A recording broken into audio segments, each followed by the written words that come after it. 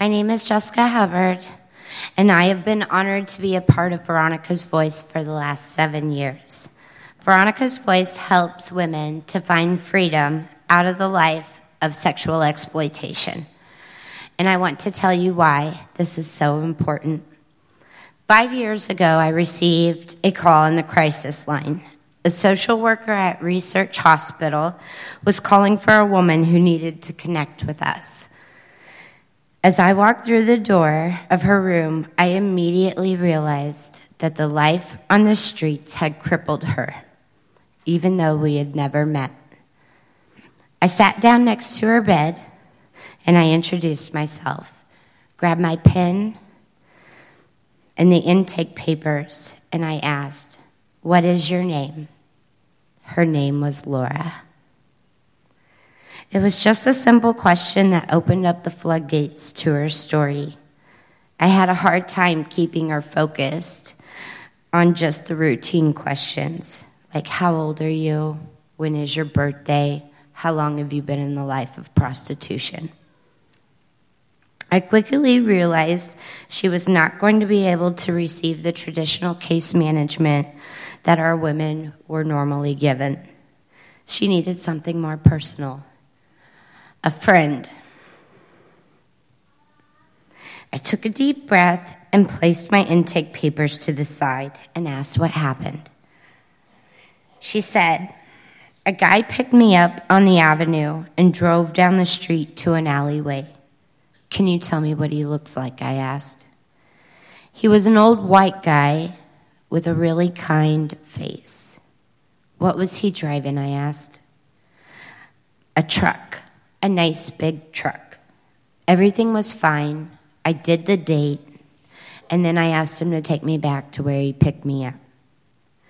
Laura's eyes filled with tears of anger and confusion. The old kind-faced gentleman refused to take her back to where he had picked her up. His anger grew with every suggestion Laura said. She was scared of the sudden rage that had came over him. She was stepping out of the truck when he shot her in the back and left her to die. As a result, I was now sitting in front of a woman who was quadriplegic and had a tracheotomy. Her life had changed drastically in that one moment. Laura had 2 things left in this world: a small amount of movement in her hand and her voice. People in Lakeland heard my cries for help as I was visiting her weekly in the hospital, and her transition to a nursing home was in the works.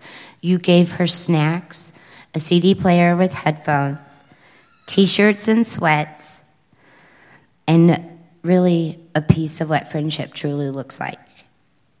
Laura was hysterical. She loved Taco Bell and chocolate.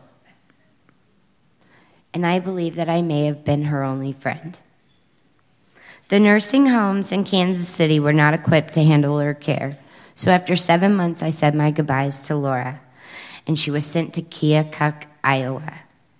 I thank God every day for giving Ace Pipe, where my husband worked, a contract in Keokuk. His timing was perfect. I was no longer able to see her, but my husband, Brad, was. He just happened to be a part of that crew. Brad was there to be her support. 4 years ago, on this exact day, I called Laura to ask if she would like to have a group of women in her area come do a Bible study with her. Of course, she said yes. But it is what she said last that I will never forget.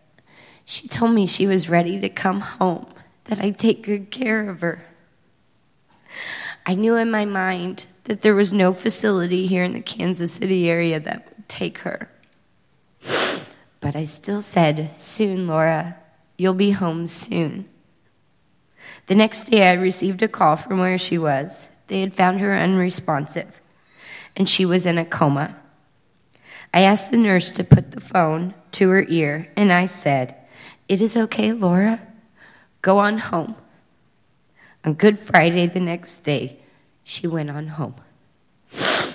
Now let me shed some light on the struggles of the women that are still out there, the ones that will benefit today from our new housing program supported financially by your participation in the 2020 campaign.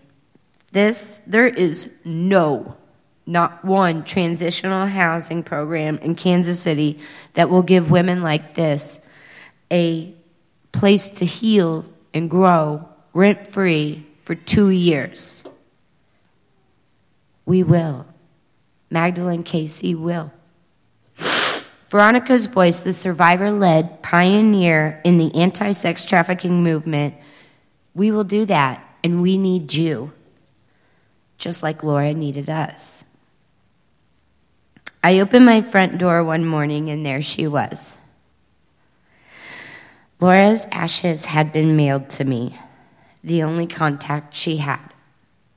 Veronica's Voice is Laura's final resting place. But Magdalene Casey will be many women's new beginning. My name is Jessica Hubbard, and this is my story.